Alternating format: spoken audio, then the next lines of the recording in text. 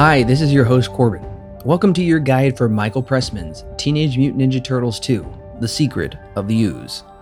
Now, I did review Steve Barron's The First Teenage Mutant Ninja Turtles film last week, along with your guide to that film. Make sure to check those out since these films build off of each other.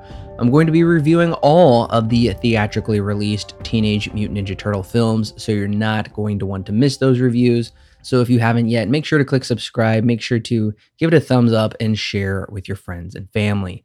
Now, before we get into the making of the film, allow me to take you back to 1991 to remember the top movies released that year.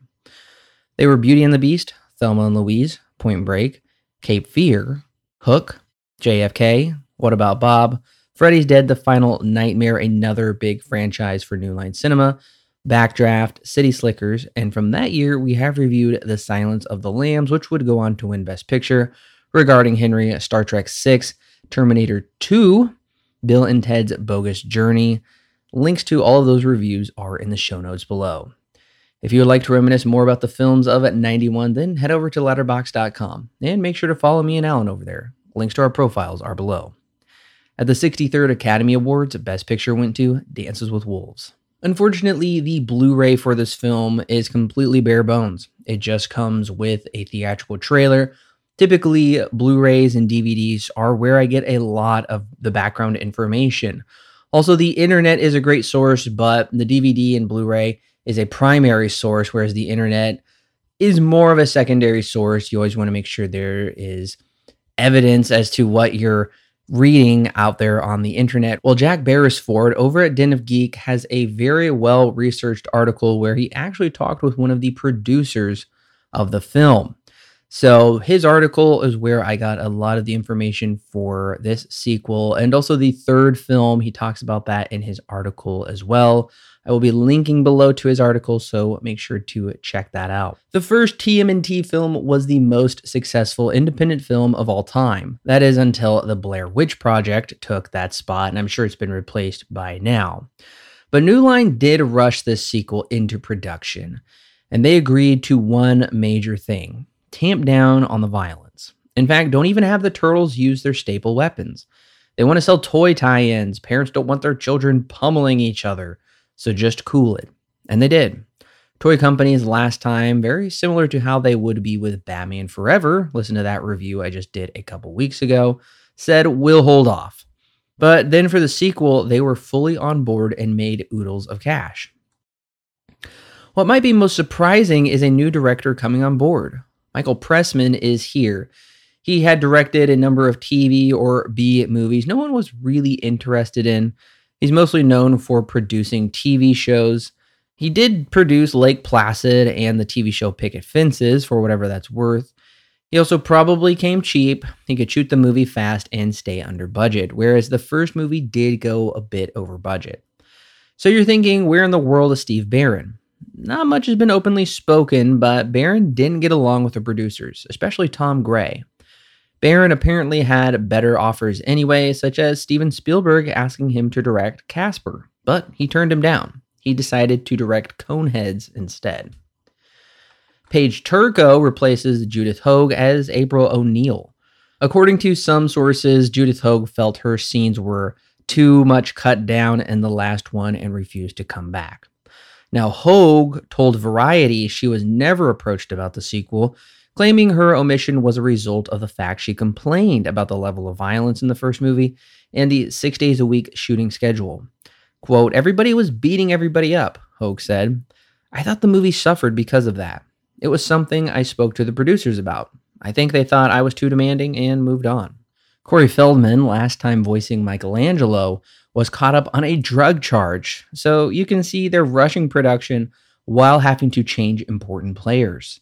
The character of Casey Jones is also gone. He was considered too violent of a character to reincorporate into this far more kid-friendly film. But Vanilla Ice does make an appearance to perform the ninja rap, which was a big deal. Another issue was the fact that Turtles creator Kevin Eastman and Peter Laird had final approval. According to Gray, they were very iffy on signing off on certain decisions. Also, Barron did help mediate between them and the producers. With him gone, there was tension approving final things. The most controversial part of the sequel was the inclusion of the brand new sidekick villains, Tokka and Razor.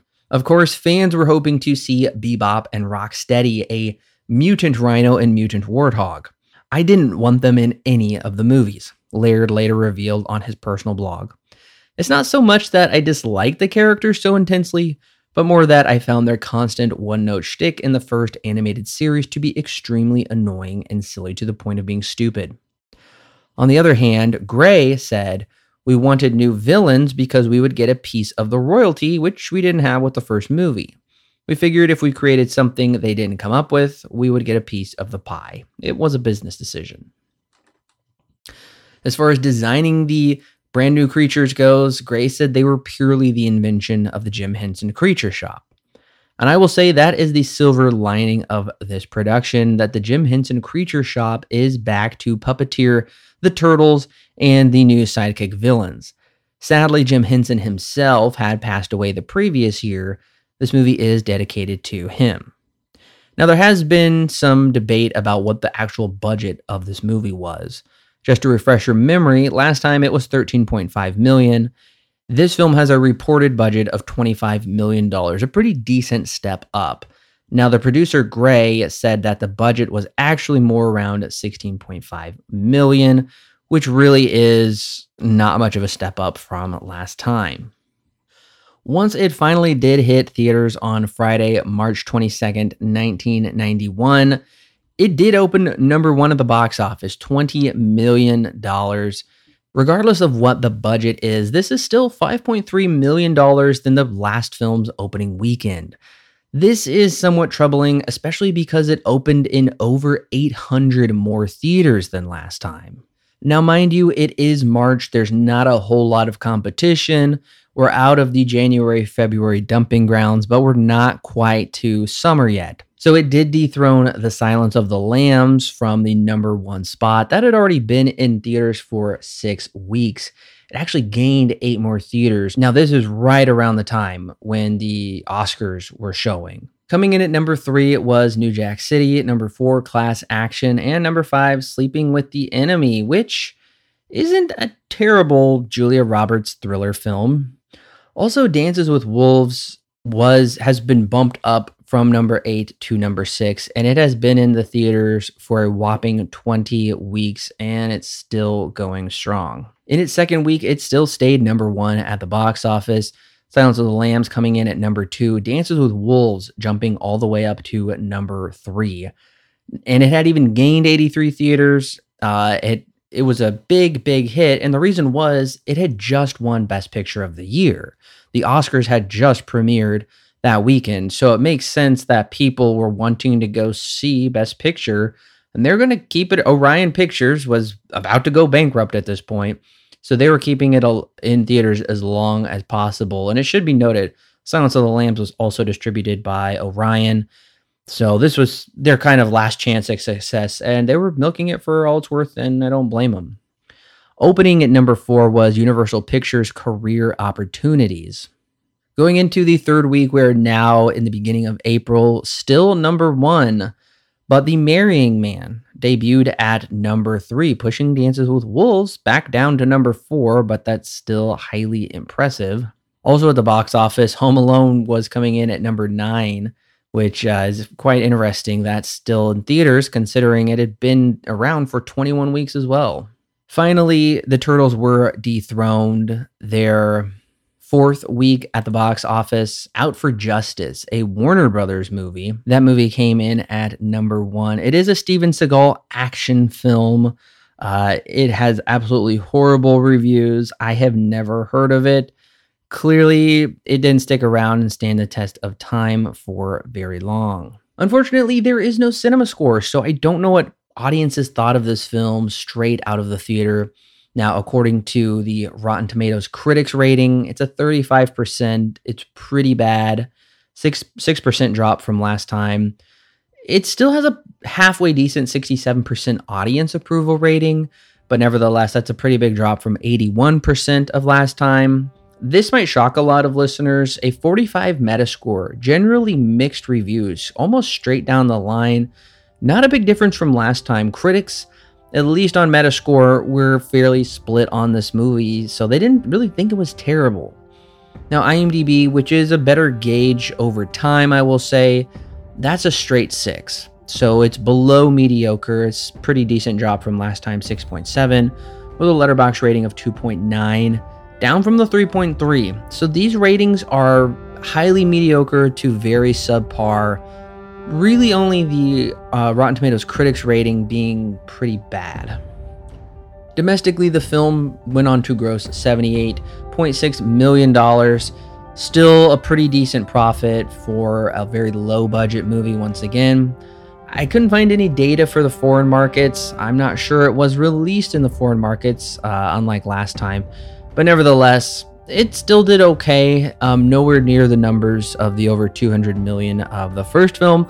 So as you can already see, it's been like straight up a year, and audiences are already not interested in returning to theaters to see another Turtles movie.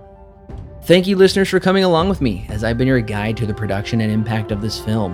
Now that you have your guide to Teenage Mutant Ninja Turtles 2: The Secret of the Ooze, make sure to subscribe to the podcast for my full review coming next Monday, and tune in the week after as we travel through time.